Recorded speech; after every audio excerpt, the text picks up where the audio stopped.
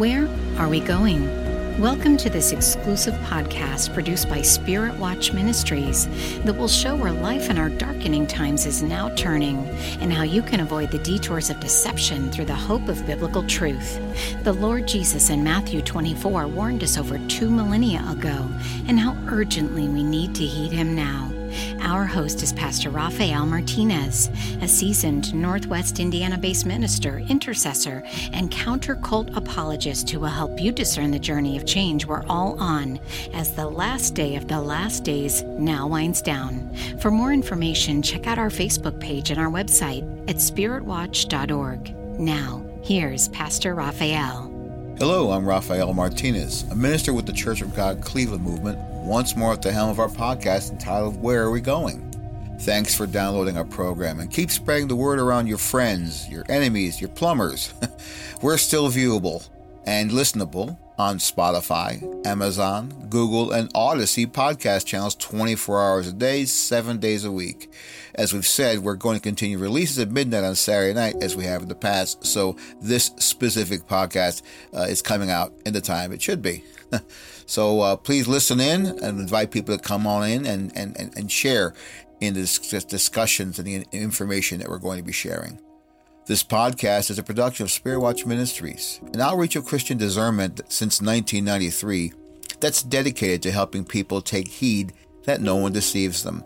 Doing what Jesus in the gospel, according to Matthew 24, verse 4 said we all ought to be doing to determine truth in a world that's rapidly falling into its own alternate reality of lies. Our podcast is focused upon biblical precept and social commentary, which exposes deceptive spirituality and provides perspective upon the influence that we are seeing growing in our world, which is militating against God's lordship and which is actually a fulfillment of Bible prophecy. We're going to be discussing that a lot more in the days to come. For upcoming podcasts, we'll include a look at the growing influence of artificial intelligence, or AI, that is, we are seeing rising in our world. This is a technological development that is clearly going to be taking its places in the days to come. When science fiction becomes science fact, in the reality that AI is imposing among us, we'd better be ready to examine how it's going to be shaping our lives. The trend of escalating violence, corruption, and the dehumanizing lack of civil regard and love all around us are also a subject or two we're going to need to be discussing. We're going to have a few guest visits to discuss these and other things. One big subject we're going to be looking into is the disgraceful debacle we've had to go through in facing down the way in which cults routinely buy into alliances with profoundly warped churches led by corrupted pastors. That's another topic we're going to be getting into that's long overdue. Due to one such gambit, 2 of our podcast episodes we had in the past with an ex-member of a cult who testified to this were pulled to help them escape a so-called pastor's unique style of pastoral visitation. So it's nothing less than legal and personal harassment of them just for speaking factual truth. That's an episode we've long been waiting to do, which will get into the other ways backslidden preachers who look the part are following the waters they float on. For now, however, we're going to be featuring an interview with Amber, the wife of Colin, another Xenos dwell survivor we interviewed back in January, whose own deep gaze into the black light of abusive cultism, expressed by a so-called cutting-edge, non-traditional church, brings to us yet another painfully bought perspective to our podcast, which reveals in an even deeper way the darkness of apostasy that is spreading across our land. Jesus said in Matthew chapter 24, it would be like this. And so as she testifies to this, we invite you to listen in. Once again, thank you for coming in and tuning in or downloading, as the case may be, our Spirit Watch podcast, Where Are We Going? And we're so thankful that Amber, Colin's wife, Colin Fitzpatrick, who we had on our show about 4 or 5 months ago, we're so grateful that she's stepped forward and said she'd love to also probably help us unpack a few things in terms of what she's seen and done there, and her perspective, anyone's perspective of this movement is valuable and useful because I believe everyone has a story to tell. Everyone is just as equally valuable as everyone else. And I want to appreciate Amber, you coming on. I want to thank you for joining us and for being a part of our work today. Yeah, thanks for having me. I'm excited. Good. I was just excited to be here. So I know I haven't spoken to you we spoke with you guys together. There was a get together of former members of Xenos, not too terribly long ago, back in April, I believe it was.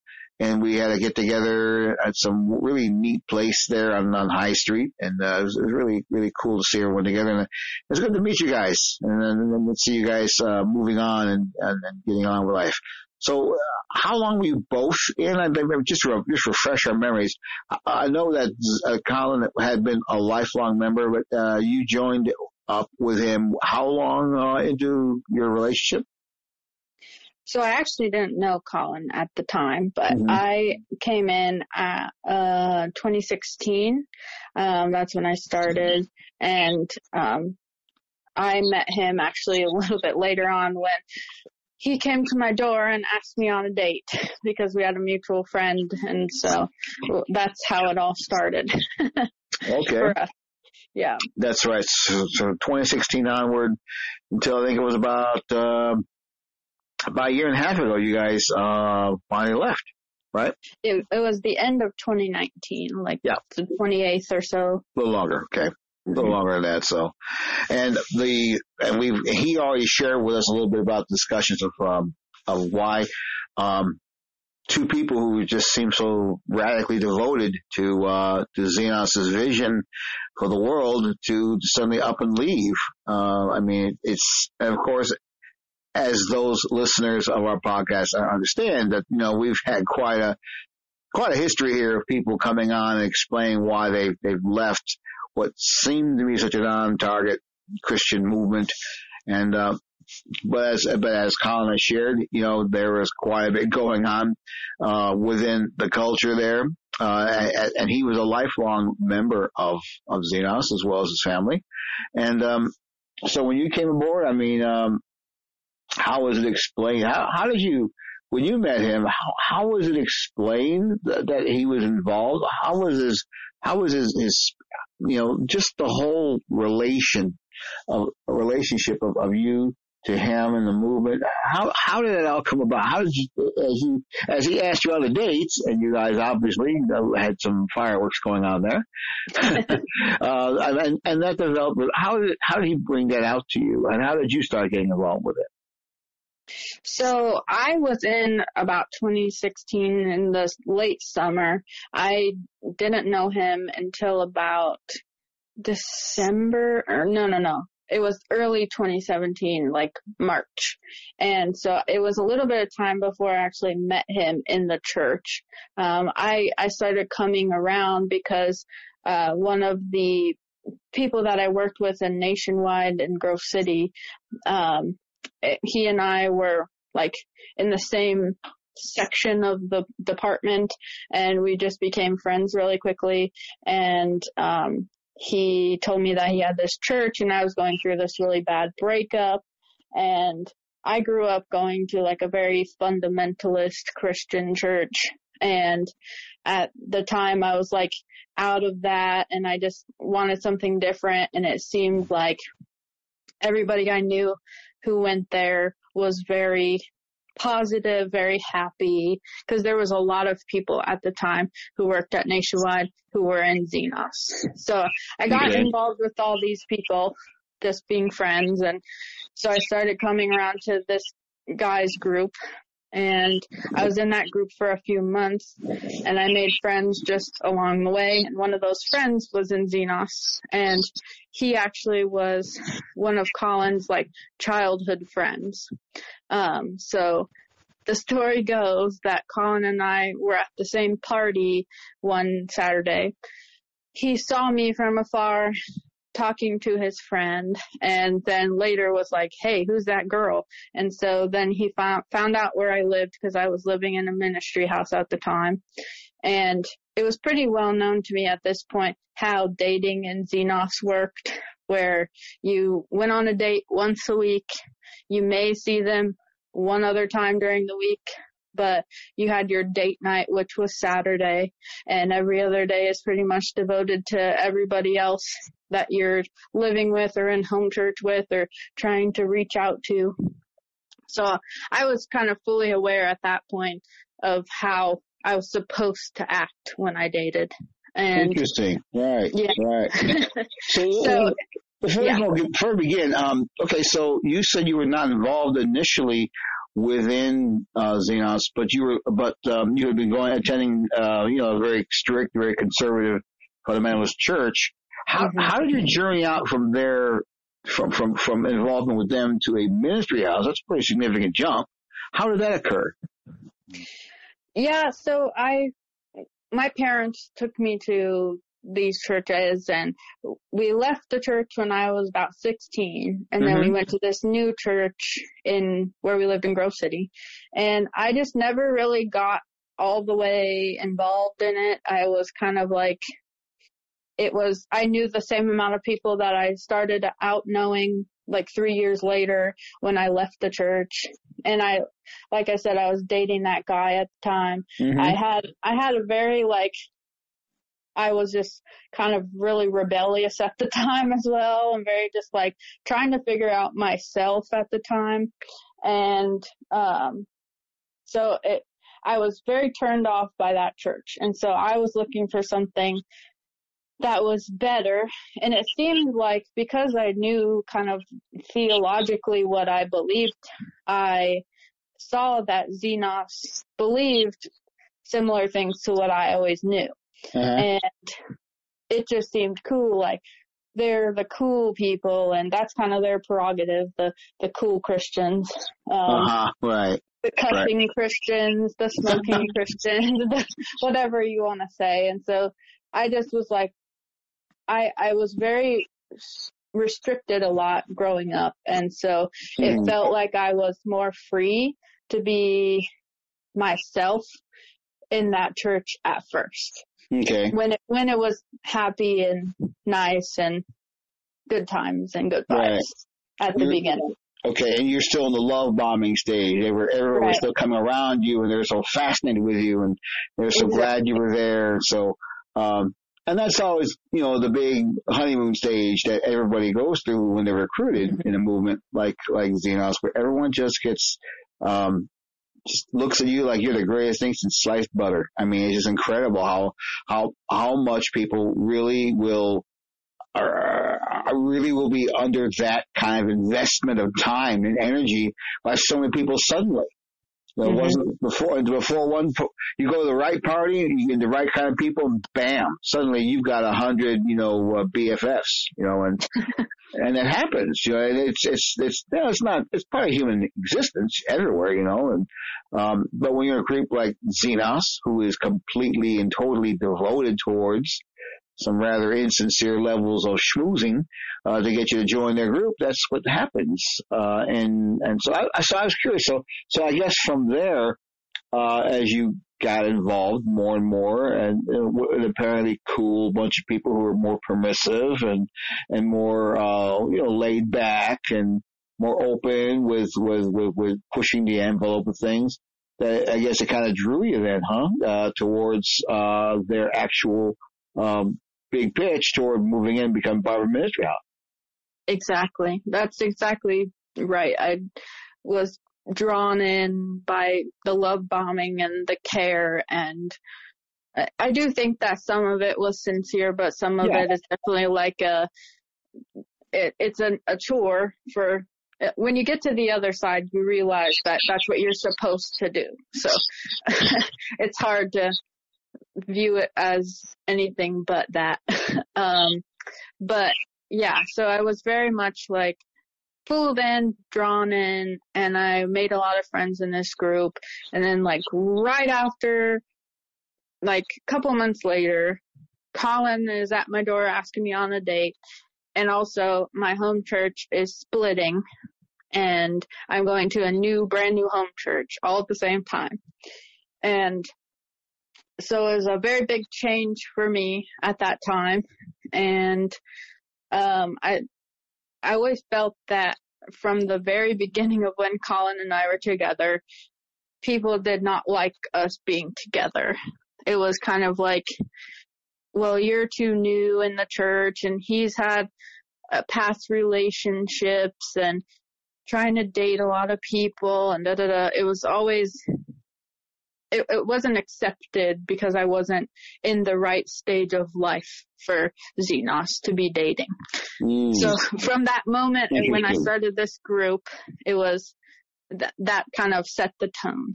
Because from that day, Colin and I have never been apart. We were together from the first date. Yeah. So. You guys really clicked. I mean, it's obvious, when we met you, you guys definitely, you're love. You care. You're connected. You have a commitment there. And, but you're saying that by that human connection, by you grooving with another human being, by you really being very intensely involved with one another, that your energy you're spent, it sounds to me like you're saying that they were that there seemed to be a threat to, you seem to pose a threat, a challenge, to the direction that Xenos really wanted, in Colin's life as opposed to yours. Does that sound fair? Or that sounds about right? I mean, you should have been something else as opposed to being actually, romantically involved. Exactly. That's what it felt like for both of us, that it was not, blessed or something. Yeah. And it was just like, we weren't in the right place for that, apparently, because we can't make our own decisions as adults. Yeah. And how old were you when you guys met? 20. 20 years old. So you're 20 years old, and you're telling me that this is something that you find. Is this something that happens a lot in Xenos, where people just feel orchestrated? Absolutely. It's very much a thing. The dating scene it's a lot of times not explicitly said, more like a tone, or like, oh, you really should think about that. Yeah. It's like the whole, you see each other on Saturdays and maybe on a Tuesday, because that's the only days and that Colin and I never stuck to the status quo. So we always grinded people's gears, I think, as well, in that regard. So we weren't the Saturday only couple. We hung out more than that, and that was weird to people. And it was very much like you should probably be like close to leadership, probably like 25 if you're not close to leadership, like to date somebody else, and they should be on that path too, and so you're equally yoked and blah blah blah. Yeah, because you were newer. You weren't a Xenos baby. You were not somebody who was culturally in that all their lives, who had all the connections, who was already on the well-beaten path towards where they felt he wanted to go. And as Colin has shared, he felt like he was being groomed for leadership. He was being groomed for moving up in the career path, shall we say, for becoming a full-blown leader, and that suddenly you came along and suddenly you were seen as a deficit, which is really just insane. I don't even know how to even describe it, how a movement can do that, but they do.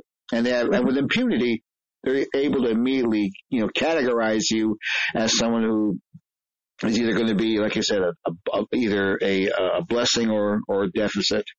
And this happens all the time, though, in Xenos and Dwell and all the various social circles. There's this very tight control and who's providing that? I mean, who are the people setting up the bad vibes? And why do you think it is that they just had to keep hanging in there and focusing on you? So it's kind of like a top-down mentality in Xenos. It's started from the top and just permeates through. So everybody has a discipler. I had a discipler who was a married woman who didn't live in the house. But there were also other older girls that lived in the house who were leaders. And so it's kind of this collective idea of you have to be this certain way, that's kind of said and unsaid. So in like discipleship time, I would meet once a week to read the Bible or read some book with this discipler, and we would talk. And it's never like a friendship that's built, really. It's like you're picked to go with whoever you are chosen to be discipled by. So like naturally, my discipler and I we weren't people that would have probably been friends. That's just, we didn't really like have that kind of click. And from the beginning, it was like we were trying to be friends. And then for a very long time, I did not feel like we were actually friends. I felt like her chore. So that is a big piece of it, is your discipler kind of dictating what you should and shouldn't do, what you should and shouldn't pray about, what you should and shouldn't think about, just a lot of that. So Colin and I's relationship was topic numero uno of our discipleship time. It was there was always something to do with how Colin isn't good enough for me or things like that, because I got to a point where I probably could have been a leader, but they didn't like my relationship with Colin and how I wasn't following the rules and that kind of thing. And so that wasn't something that happened for me because of that. And it was just constant. Like, I even have an email that's like 10 or 15 paragraphs long that we talked about in discipleship, talking about should I or should I not marry Colin later down in the line, because he's just taking me down, taking away from my walk with God and all this stuff. So it was a lot. Wow. Yeah. Yeah. I'm like, wait a minute. I mean, this young man apparently, had been, and it always seems to be in these sort of counseling dynamics that I've heard, it always seems to be where the focus is more upon the career path of the male disciplee as opposed to the female. I guess you were expected to fulfill certain roles that they've already had planned out for you to meet.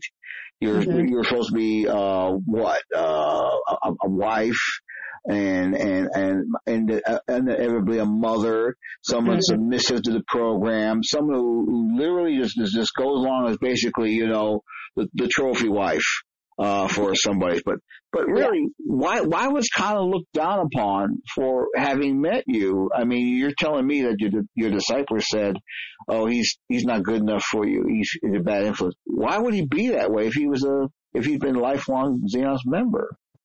And of course, being male. Yeah.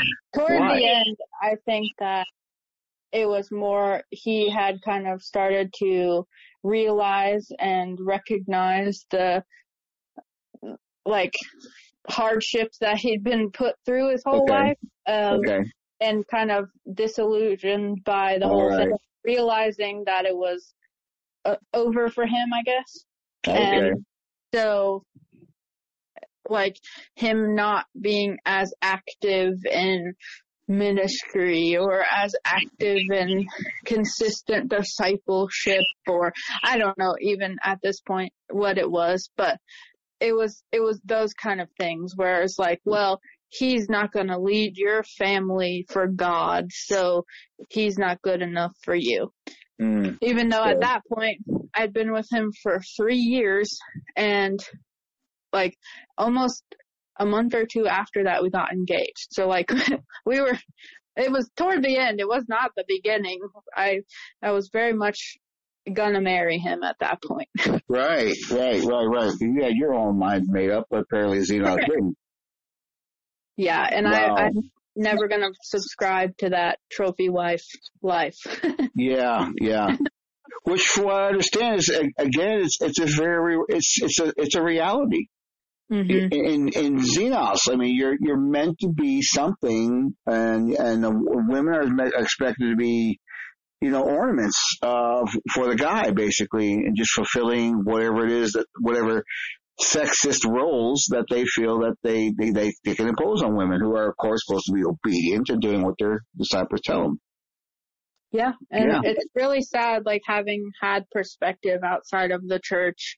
Like, we've had time to decide when we're going to have a kid and when it fits into our life financially and, like, into our marriage and all that stuff, where I feel like the opposite is true with, well, a lot of times you're like, when are you having a kid? It's, like, very pressury to have a kid, and everybody's having a kid really early, and like, trying to buy houses and buying up all the houses in the kind of not good area so that they can get a voucher to go to Calumet, their school, and just it's kind of a whole process and a whole, like, expectation from day one of how you should live and how you should act from when you're dating to when you're married, and that's it. So you said that when you guys met in 2016, and then things cooked up pretty quickly, and you guys got into each other. Was from that point on, apparently then, that he was already at that point on, what you're saying that you're implying is that he was already struggling with even staying involved with Xenos, and then that word had got out to his disciples and everybody else. So therefore, so he was tainted, and then you were viewed as being someone that was actually getting into a very bad association. So, does that sound about right? Is that what's going on behind the scenes as people looked at you? I would say that that's true, but not for, like, immediately. Right. Like, the last probably year-ish would probably be a better representation of that. But I think he said this in his podcast too, but he was already kind of the black sheep with his whole story of how he had lied and confessed and then had, like, a black mark on him. So that's where it started. Right. That's from the jump. It was like Colin and Amber should not be together. Because I was too new and he had this black mark. But apparently we're not forgiving Christians, Yeah, that's exactly. I thought they were the smoking Christians, the cussing Christians, the tribal Christians. I mean, every ministry house has their own tribe, their own culture, what they do, and so with all of this, there just isn't really enough to be the forgiving Christians that you said, the gracious Christians. Right. The ones with the hearts. It was all clearly just more of a cerebral thing and the cerebral always tends to involve plans and agendas that people impose on you, which they say is for your own good, and since you're obedient, you'll just go along with it. Mm-hmm. And that agenda was very clear because I think I told you this, but that I was removed from the church. I didn't choose to leave. No. Well, tell us now what happened there. Wow, it gets even deeper. So so here you are going along, you guys you're butting heads, and then you got removed. What happened? So Colin and I, we had sexual intercourse and things before. All right. We were married. All right. And we came to everybody and said, like, we were apologetic really early on, and then continued to be like, oh, we are not doing that anymore. Okay. But in all actuality, we were, but at this point in my life, my parents had moved to Florida.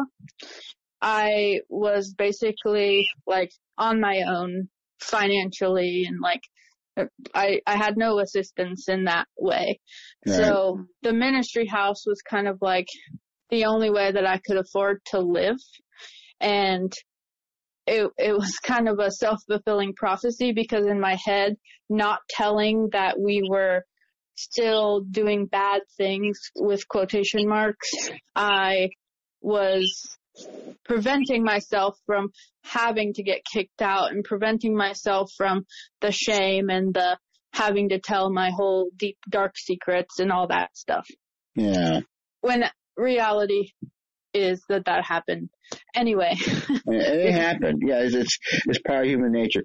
I'm going to ask you a question here. There's a couple questions. Now that you brought that up, it's not something that I go looking to just talk about, but this is a portion of this situation you described, what you guys went through in facing that, is something that is so common to the lives, within the lives of so many who leave Xenos or have been involved with it. And, let's face it, Xenos seeks a demographic. It looks upon a certain segment of human society, and recruits them. And that's going to be young men and women at the height of their youth, of their idealism, of their energy, and of their sexuality.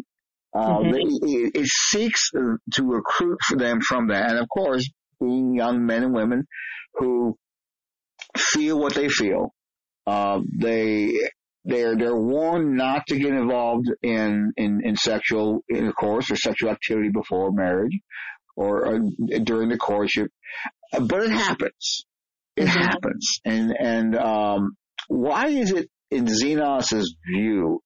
And then, I'm going to ask you this is kind of a pointed question, but why in Xenos's view is sexual activity before marriage wrong? Why is it sinful?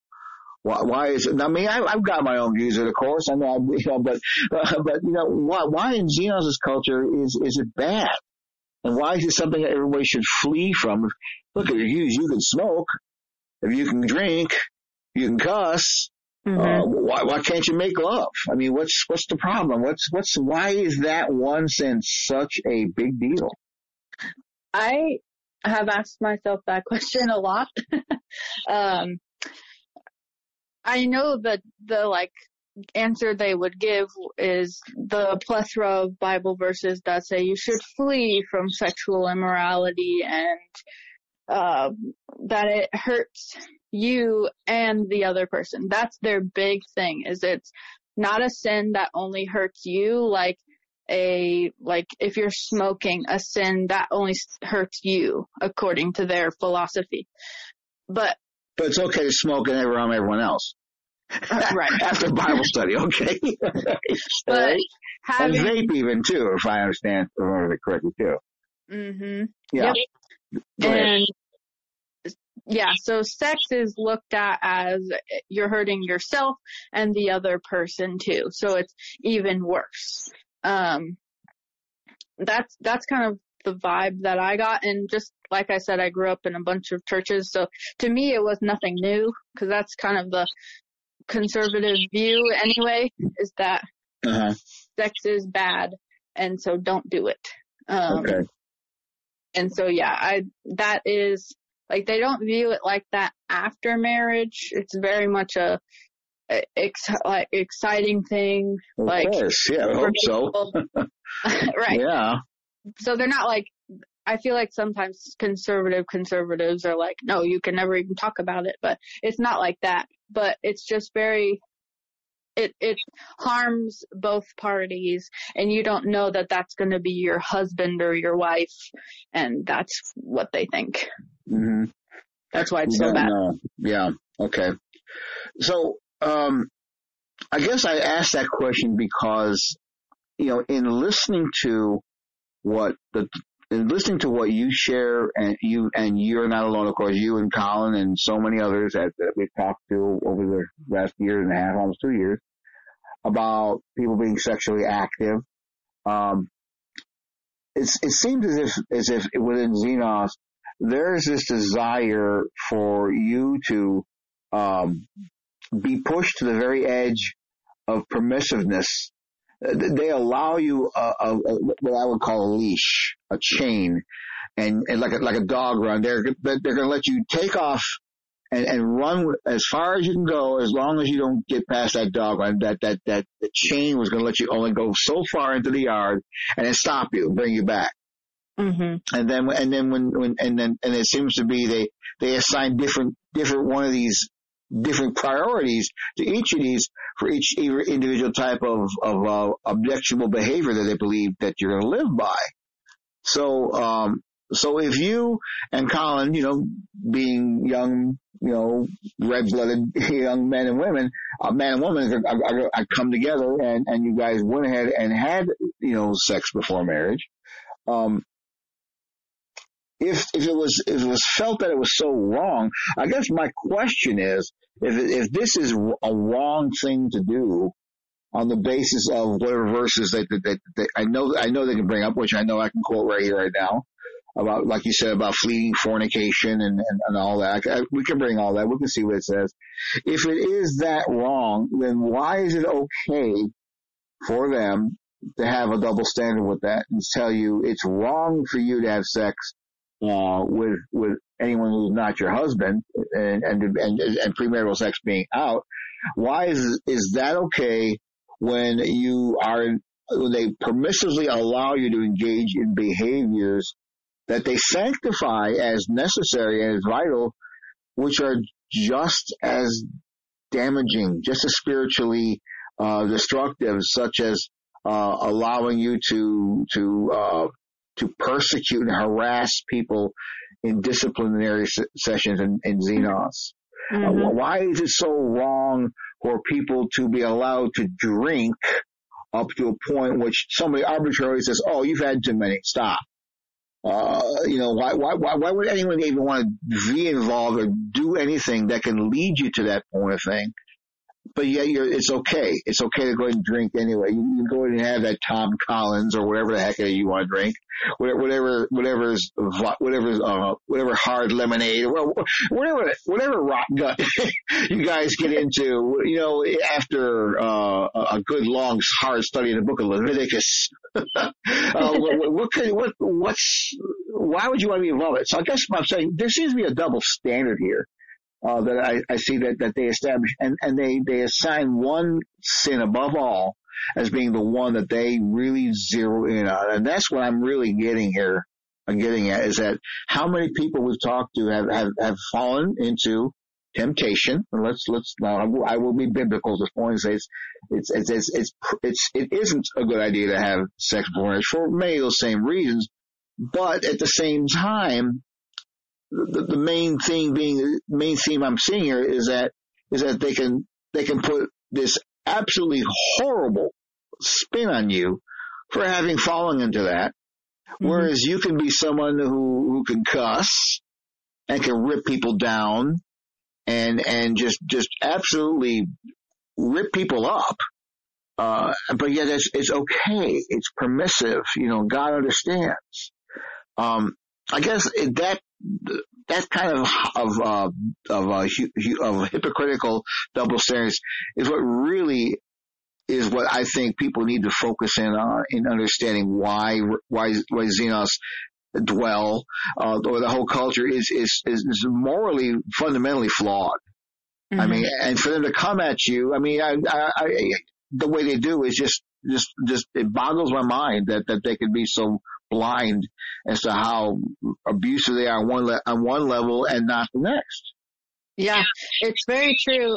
I just was thinking about how when you move into the ministry house, you have to sign or agree to this house covenant, and it's basically like you're not actually contractually obligated, but you're supposed to follow these rules. And one of them is not having sex and not having boys over. And also one of them is drunkenness. And I cannot even tell you how many times the drinks are flowing, and it's exactly like you said. It's like, when are you too drunk to, like, you've actually broke the rule? I know that people drink and get drunk often. So it's not like that is really looked badly. Like, maybe if they do it every day, then it's like, okay, you should probably stop. But that's really the only time, and they're not going to get put aside to a disciplinary meeting because they've been drinking too much a few times or whatever. Whereas with sex or anything of that nature, it's very like looked down upon. You don't talk about it. And that's why I felt like I had no safe space to actually talk about it because I didn't have a safe space. There was no space to say what was going on without being told to break up with him or that I was going to get kicked out or whatever it was, without some severe consequences toward me. So that's kind of a big deciding factor in why I chose to be more standoffish and not telling the whole truth because of that. And I have apologized to the people that I lied to at this point. Like I've apologized to everybody that I affected with not telling the truth.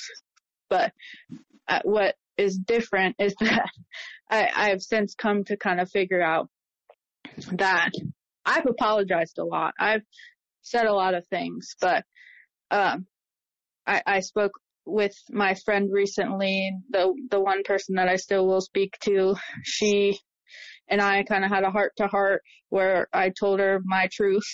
But other than that, like, I've done all the apologizing. Nobody else has said anything to me. I've been thoroughly cut off from everyone. And it was absolutely a ludicrous ending because my husband, Colin, he was talking to his friend. That friend told his discipler and my discipler, I think. So my discipler calls me into her house for our discipleship time and is like, I heard this. Is this true about you? I said, yes. And basically was like, yeah, that's all true. And so then I had to go in front of all the ladies. This was 1 week later. I went in front of all the lady leaders of the church, and this is all based on their Matthew 18, which is just ridiculous. But so 1 week later, I'm in front of all these ladies, and I was told basically that I didn't listen, that I didn't want to talk about it.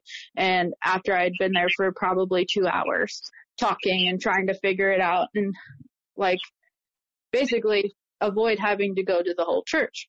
So then 1 week later, I went to the whole church, and I, in retrospect, shouldn't have even gone because it wasn't going to go my way anyway.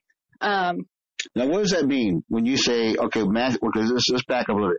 We're talking about the book of Matthew, chapter 18, where there's this verse Jesus gives about talking about what you do when someone's found in sin or a brother has offended you. Okay? Now, if I remember correctly, the verse speaks about offense.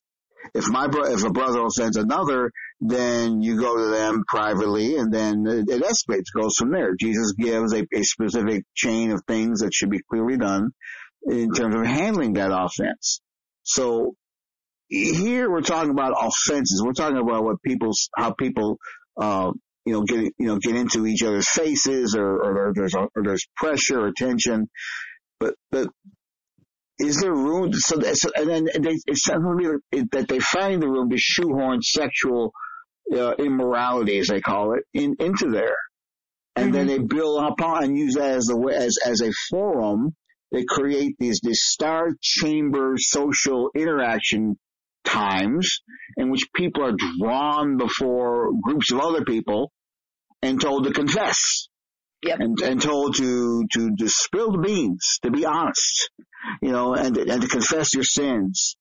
And then of course, this can happen with any specific sin, but sexual sin somehow becomes the one horror, so-called, that has to be reiterated. I remember we spoke with one individual who told us this absolutely a ghastly story that really opened my eyes about how she was brought before her house in the same way you were. And there just happened to be a group of high schoolers visiting that day. And they got the opportunity to sit in and listen how this young woman who was brought before the group for for being sexually active with a boyfriend, that she had to describe what she did, how long she did it, how long it had been going on, in pretty explicit terms, and then at the same time before all these young kids. I mean, this is a sort of thing I understand is quite normal. It goes on quite regularly. And that it's then becomes part of this, again, this horrible time of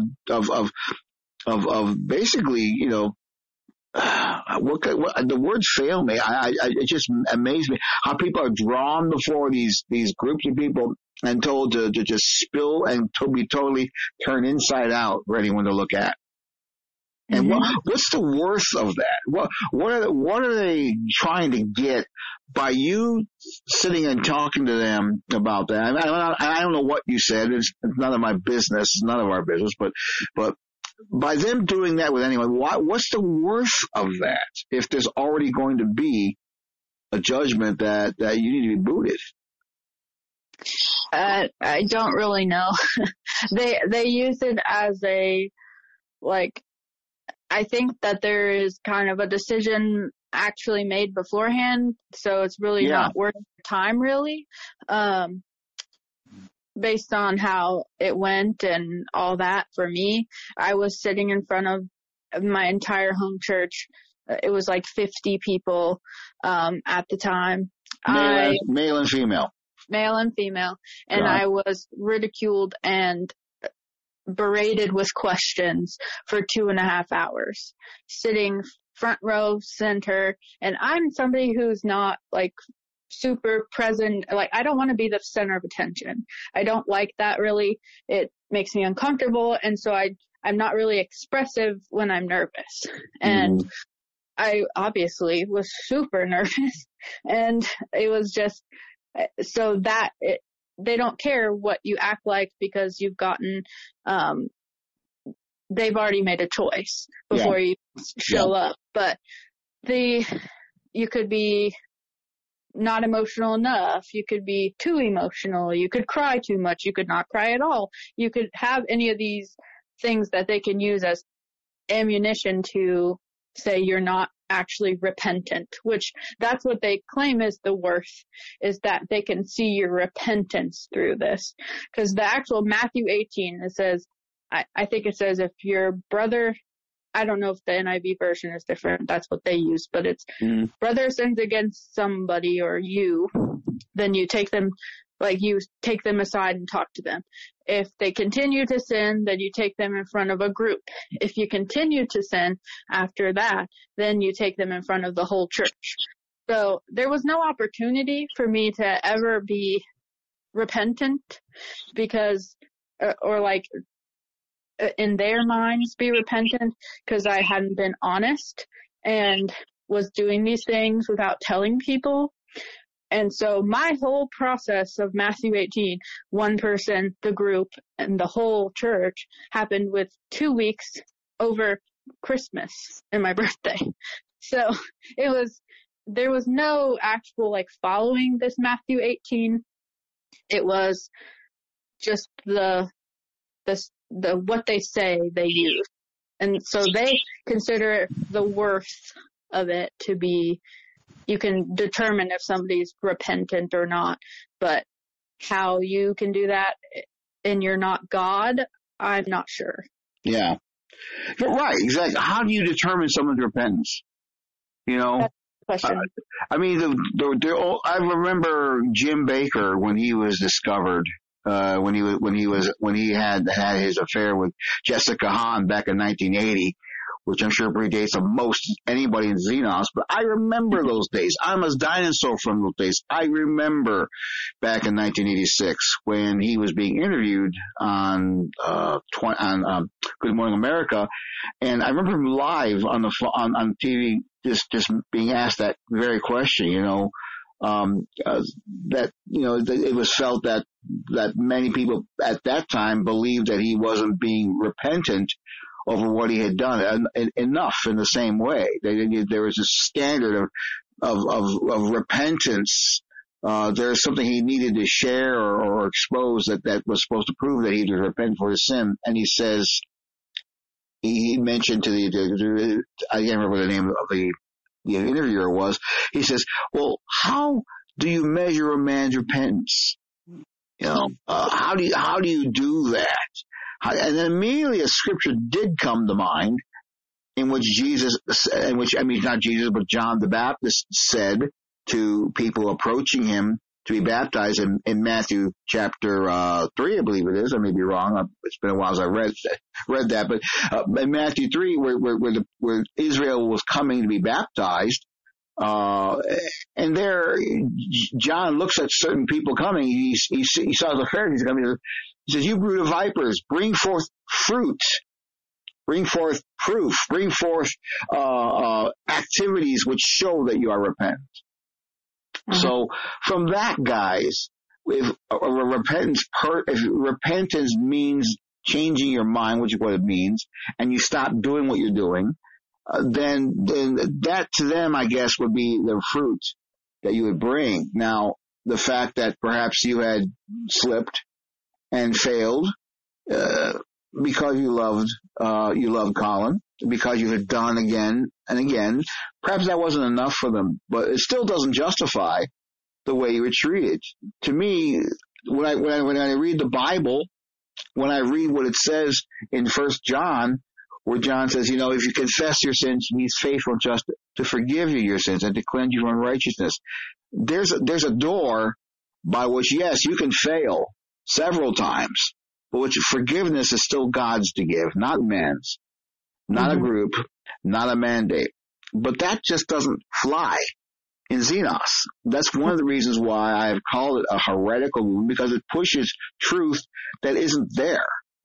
I mean, yes, it's probably a good idea to say, like I said, it's probably not a good idea to have sex before marriage, simply because of several reasons. One being that very thing. Look, God forbids it for a very good reason, because as you've heard, it's a joining of body and mind with people who are not in covenant, who are not prepared. If you're going to have sex with someone, you be ready to have the rest of the story, and that doesn't happen always. That rarely happens. But be it as it may, though, Amber, I appreciate you hanging with me, because I'm trying to make a point that's, I think, very important for people to recognize and see just how corrupt Xenos' authority really is. For people to so totally castigate you as this sinful, horrible reprobate who's not repentant enough to stop doing these things, as opposed to being merciful enough to realize, look, you've fallen into sin. We need to talk about this. You need to understand why you shouldn't be doing this from Scripture, and do it in a loving manner, in a caring manner. I would like to think that if people did that people would tend to understand why they should stop doing what they do. Because then, ultimately, it's your choice, it's your responsibility. But that's completely alien to Xenos. It's this is the way it is, and you shouldn't do it. And by golly, if you do, you're going to pay the price. And that's what you ended up doing. And that's what anybody does who suffers this way. I can't even imagine having my sex life with my boyfriend dragged out before a bunch of people who have nothing to do with it, who aren't even in covenant with you. Right. I mean, but that sort of thing happens all the time. I'm sure there's ministry houses meeting since time immemorial where this sort of thing is dragged out, and men and women are reduced to tearful terror by being understood. You're on the line. You're about to be cast into hell, even though you're still going to be alive. So again, I appreciate your bearing with me, but that to me says so much about how heartless and how ungodly and how basically anti-Christian Xenos is. It's not that I'm sitting here defending the right to have sex before marriage. I'm saying what I'm saying is there's a need to understand that when people fail, you don't crush them. You don't swat them like they're a fly, like they mean nothing. And that's what, from what I understand, that was I mean, you can pick up the story from here, but that's what basically happened to you. They felt that you weren't repentant enough. And so therefore you didn't deserve any of God's mercy. Exactly. And like, honestly, it was very difficult to be in front of all those people for 2.5 hours, especially part through. I could pick up the vibe very easily that it was going to go in the wrong way. And then from the moment that I left that chair in the center to I had to go outside and sit on the stairs while everyone voted, I already knew how the vote was going to go. You could tell by the way the room was. And I just sobbed because I knew, and I'm sorry, I'm going to cry, but I knew that I was going to lose my friends, all my friends that I had. Yeah. And that is honestly the hardest part, is that's the end of Matthew 18 that they like to stick to. You have to feel basically how disgusting you are to them to be repentant. You have to be ostracized and kicked out to feel that weight of losing everything. And it sucks. It really sucks because, like, the one friend that I still talk to, like, we just kind of had like a heart-to-heart for the first time in a long time, and I spoke my mind, but everyone else, it's nothing. Like, I don't talk to anyone else. And I spent years with those people, like, and it's just like, I'm gross or something. Yeah. And it's really just not cool. It's not loving. Like, I literally constantly think, how are you good Christians following Christ, supposedly saying these things, doing these things to people, and when the greatest commandment is love? This is not loving. This is, it really is devastating to people. And it makes me really sad. Like, I'm well over a lot of it now. Like, I've moved past it. It's probably the best thing that ever happened to me, being out of that church now and being able to be an advocate for other people trying to leave. Because I know, like, the people that I do know obviously are never going to say that there are people trying to leave, but just by the numbers and the counts that just continuously go down and down and down or dwell, it's obvious that they're kind of siphoning people. And so the people that do need help, that are going to feel the same way as me on their own, like nothing, like lost all their friends, it makes me really sad. And if I can help prevent somebody from experiencing that, that's kind of why I wanted to even do this, because it's the worst pain to kind of have that ripped out from under you.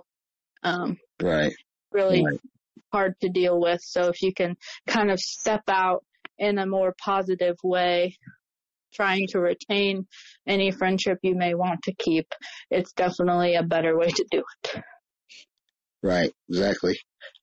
So as this evening wound down and the vote was cast, and apparently you were at the full weight of Xenos' disciplinary action resting upon your neck, I would assume then at that point that they were told you were going to be excommunicated, you're actually be thrust out and fellowship cut off.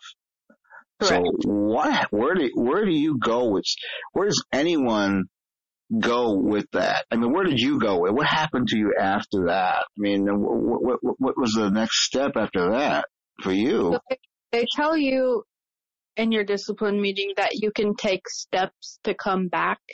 And if you do these certain things, mine was like meet with my discipler, read this thing with them and write my experience and how I have come to repentance. If I did all those things, I could come back, which is just whatever. But anyway, that's what they told me. They told me they voted to remove me. They don't say excommunicate. They say remove from fellowship. And that those were my criteria. And basically, like, I can't even remember if they prayed or not, but if they did, that would be counterintuitive. But I left the room. I just walked out, and people tried to walk with me, and I just walked straight to my car, didn't say a word, and I went to Colin's parents' house, because they live really close by, and I just, since my parents were far away, their home kind of became like a home to me as well. And at this point, Colin and I are engaged, and I'm over at his parents' house a lot. So go over there. He's there too, because he's living there at the time. And I just cried and cried and cried. And I don't remember if it was the next day.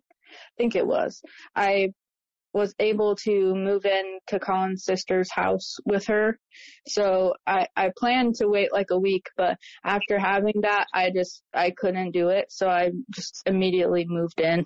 I left right away because it was too much. I couldn't, they didn't tell me to leave. Like I could have stayed for a little bit until I got situated, but you pretty much have to figure it out. You have to find a new place to live as soon as you can.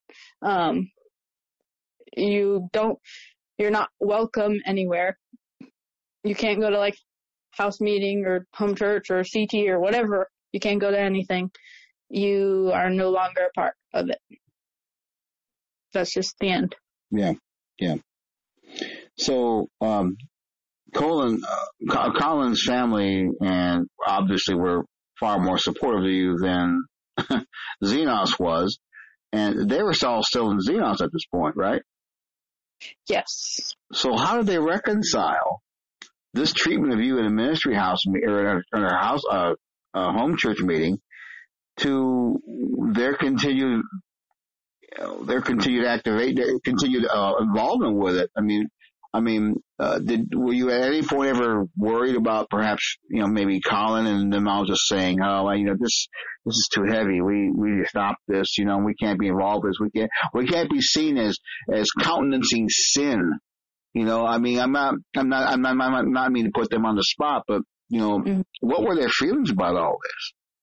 Well, Colin at the time, like I said, he was kind of checked out all the way. So he was like, you're about to be my wife. Like, we're not going to, like, I'm going to be with you. Like, he didn't hesitate to that. His parents, they were in the church, but I think seeing that happen to me was really difficult, especially his mom. I think it really kind of was one of the catalysts for her to actually eventually decide to leave herself. She experienced something with, like, bad things happened with Colin's sister, so she is not in the church anymore. And then this happened with us, and then also something happened with Sean and Cindy are their names. They had their own kind of problem within their own home churches. So it all kind of came to a head for them like not too long after that. I think that seeing this treatment of me was kind of a spur, as well as like an eye-opening thing, because then Colin and I kind of started to be honest about like what goes on in the college group, because apparently it's a lot different than the adult group for how they've seen, and just hearing us and our stories of like the dating thing or how I was treated or just whatever it was. There was a lot of stories, and they would just be like, what? How that happens? Like, just very confused. And so it challenged a lot of what they knew for Xenos dwell, and they eventually decided to leave because of all of it. I never, and I felt like a part of their family at that point. And so I knew that none of them were going to choose to just like steer clear from me because of any of that. Yeah. I mean, you felt free to go to them afterwards. Right. I mean, obviously there's a connection and there's family. There's a clear sense of that. I commend them for that and that you had that. I'm so grateful you had that safe haven to get to, to lick your wounds if for anything worse. But a lot of people who leave Xenos or get ravaged that way don't find that, do they? No. Their support system, their whole world is completely torn out from under them, completely. Yep. Yeah. It's very much like that. And that is something that I'm really grateful for. Like, and I had a lot of support from a lot of people. And my sister and my parents, they were also really supportive and all that too. It's just, yeah, a lot of people don't get that, and it's really sad and unfortunate. And that's why I said, like, if you can avoid just having your whole life rocked, then try to do that if you're still in dwell. Okay, we'll speak to that for just a minute. What would you say to people who are still in and who are contemplating leaving? How would you recommend they actually pursue it? I mean, there's so many different ways people feel that, they can disassociate themselves, but one of the most powerful things that militate against that is that they're conditioned by the mind control and by the culture of Xenos that you need to confess, you need to go to somebody, you need to spill the beans, you need to cut. I mean, that's a very powerful, foundational indoctrination that a lot of people just follow and submit to, and then they become the victims of all the religious abuse that Xenos can heap on people simply for being human.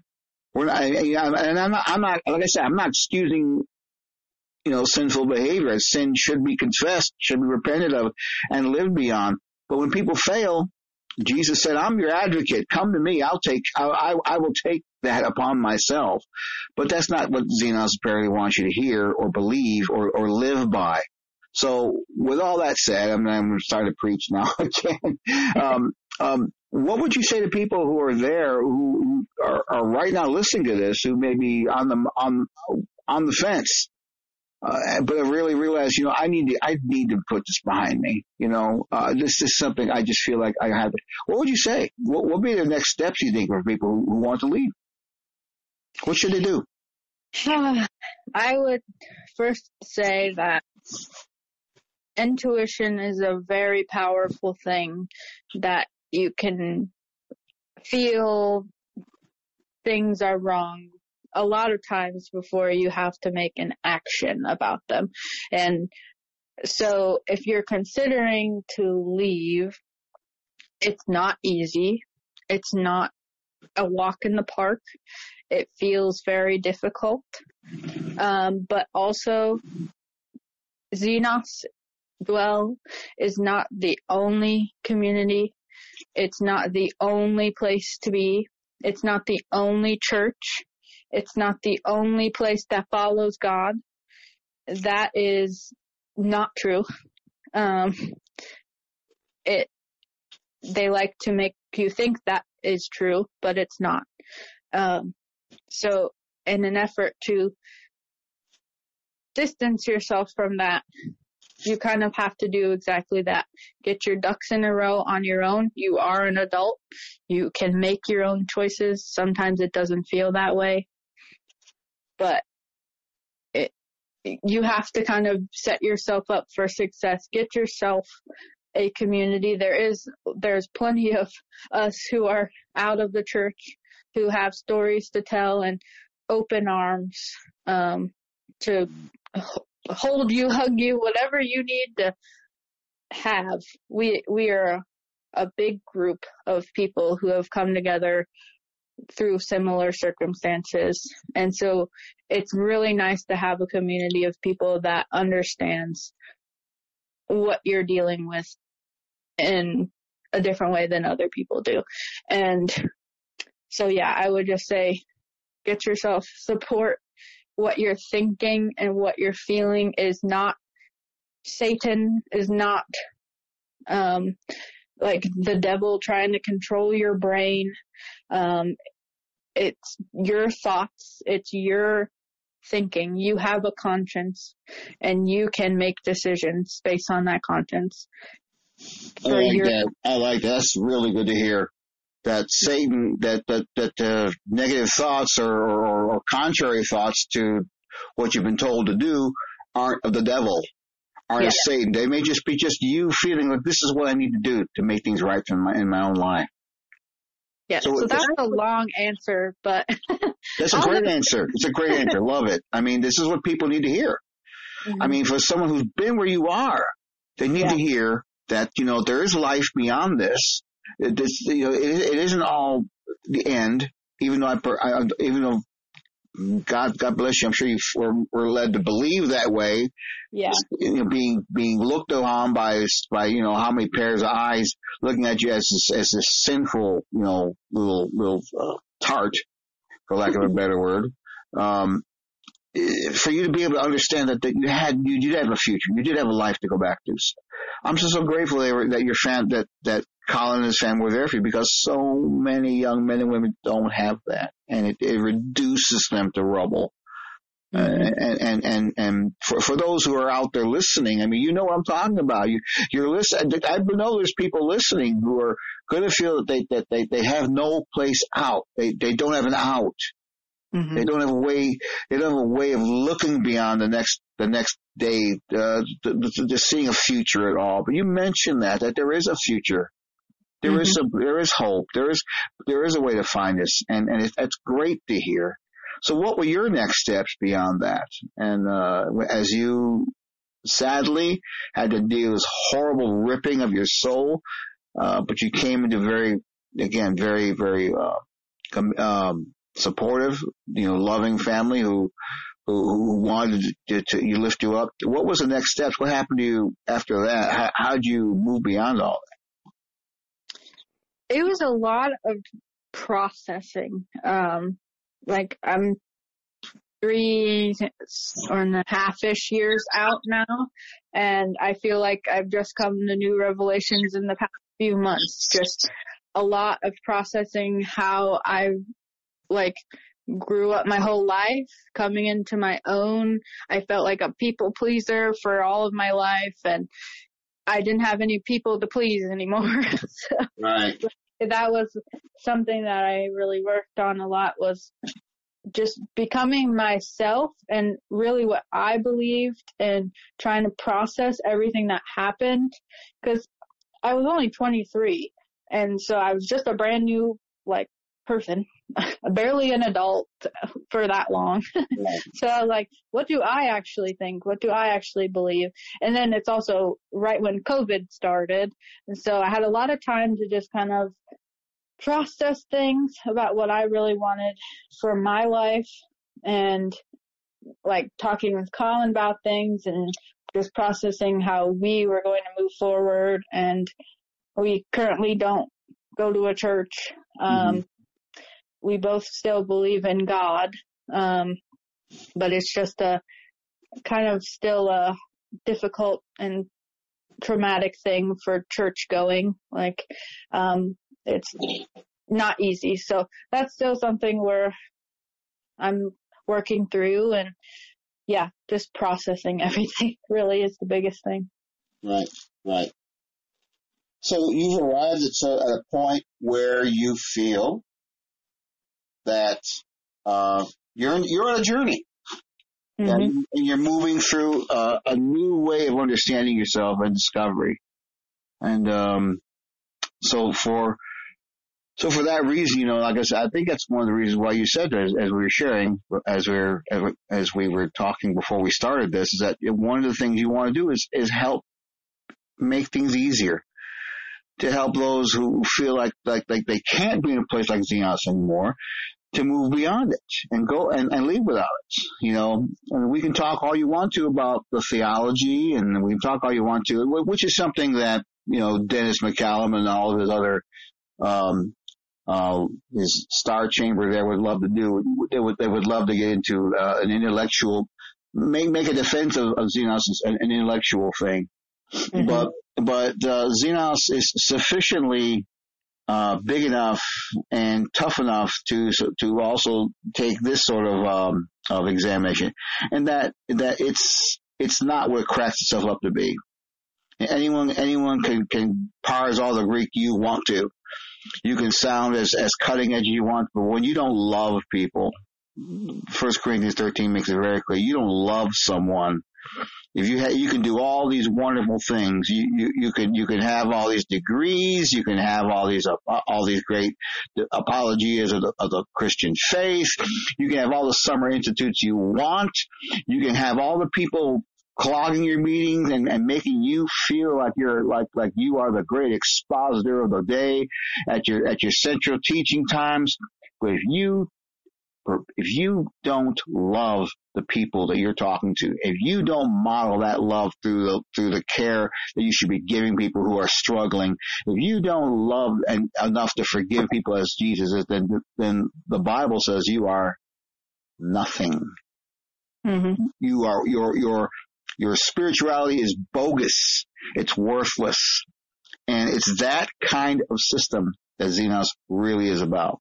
And it's what we feel needs to be shared, and it's something that I believe you've wanted to do all you can to help people, caught between the gears to get themselves out of. So as you're on the journey, perhaps any final thoughts as we bring our anything else to close, or any final observations or things you'd like to share about that? Because we always make our time here available as we end our podcast to our guests for them to kind of share what they'd like to, and maybe there's people out there you'd like to pass along a word to, who are going to be listening to this, for posterity, So, is there anything any other additional things you'd like to share or say or observations, as we wind down here? Yeah, actually, first, like I said earlier, I'm not one to love the spotlight, so doing something like this is not in some way vain or something like that. It's specifically, like you said, I want to help people. I want to be a part of making somebody realize, or helping somebody to realize, that they can get out, they can have an out, they are able to leave. That is a big point, and I just want to make that super clear. Right. There is life beyond as well. Right. And I'm welcoming of any questions, comments, concerns. If anybody wants to reach out to me and let me know, that is fine. You can reach out to me and I will be available. I can chat about whatever, answer questions and all that stuff. And I was really in the thick of it and really entrenched, and now am really not. So I've had kind of the full spectrum of it all. And I'm willing to talk with anybody about it if they would like. Great. Awesome. And that's what's so needed. People who are willing to listen, mm-hmm. with a non-judgmental ear and feel the questions, and that's what's really all about. I mean, I in the end, there's a lot I can say about Xenos, a lot I can write about, a lot I can say, but ultimately, I haven't lived this hell that you and Colin have had to deal with, and I'm so thankful that you both have come through, your eyes totally on each other, your desire towards God still intact. Church and everything else, you'll figure that all out. I'm certain God has no shortage of ways of speaking to people. And he knows how to lead people along. So I'm certain he will lead you. That he is leading you. That I am pretty sure about. But for those of you who are out there in Xenos dwell, who still would like that kind of advocation, hey, they are available. I mean, I know I speak for Colin. Well, Colin said the same thing basically to me, So if you have an email you'd like us to forward on, you can send it to help@spiritwatch.org. You send us an email, we'll immediately turn around and send it right back out to Amber and Colin, and then at that point you can take it up with them. So we just want to be a facilitator of a message that life does indeed start, and there is life beyond a place like Xenos. And I'm so grateful that you came along to share with that today. So once again, Amber, thank you for coming on. We look forward to having you perhaps in the future in other projects. And once again, I'm so grateful that you shared what is truly just a horribly difficult time in your life to actually help and bring peace to other people. Thank you for helping out today, and thanks for sharing. Thanks for listening today as we explored just where are we going. Our prayer is that you have been encouraged and strengthened, and if necessary, challenged in your daily journey through life. Jesus is coming. You can fall with the night, or you can rise with the sun. The choice is yours. You can email us with questions and comments at feedback@spiritwatch.org. And if you need urgent personal spiritual help, email us at help@spiritwatch.org. We look forward to hearing from you. Please follow our podcasting at our Facebook page and our website at spiritwatch.org. This podcast is a production of Spirit Watch Ministries, taking heed that no man deceives you. You just know how to hide, how to lie. Me, I don't have that problem. Me, I always tell the truth, even when I lie.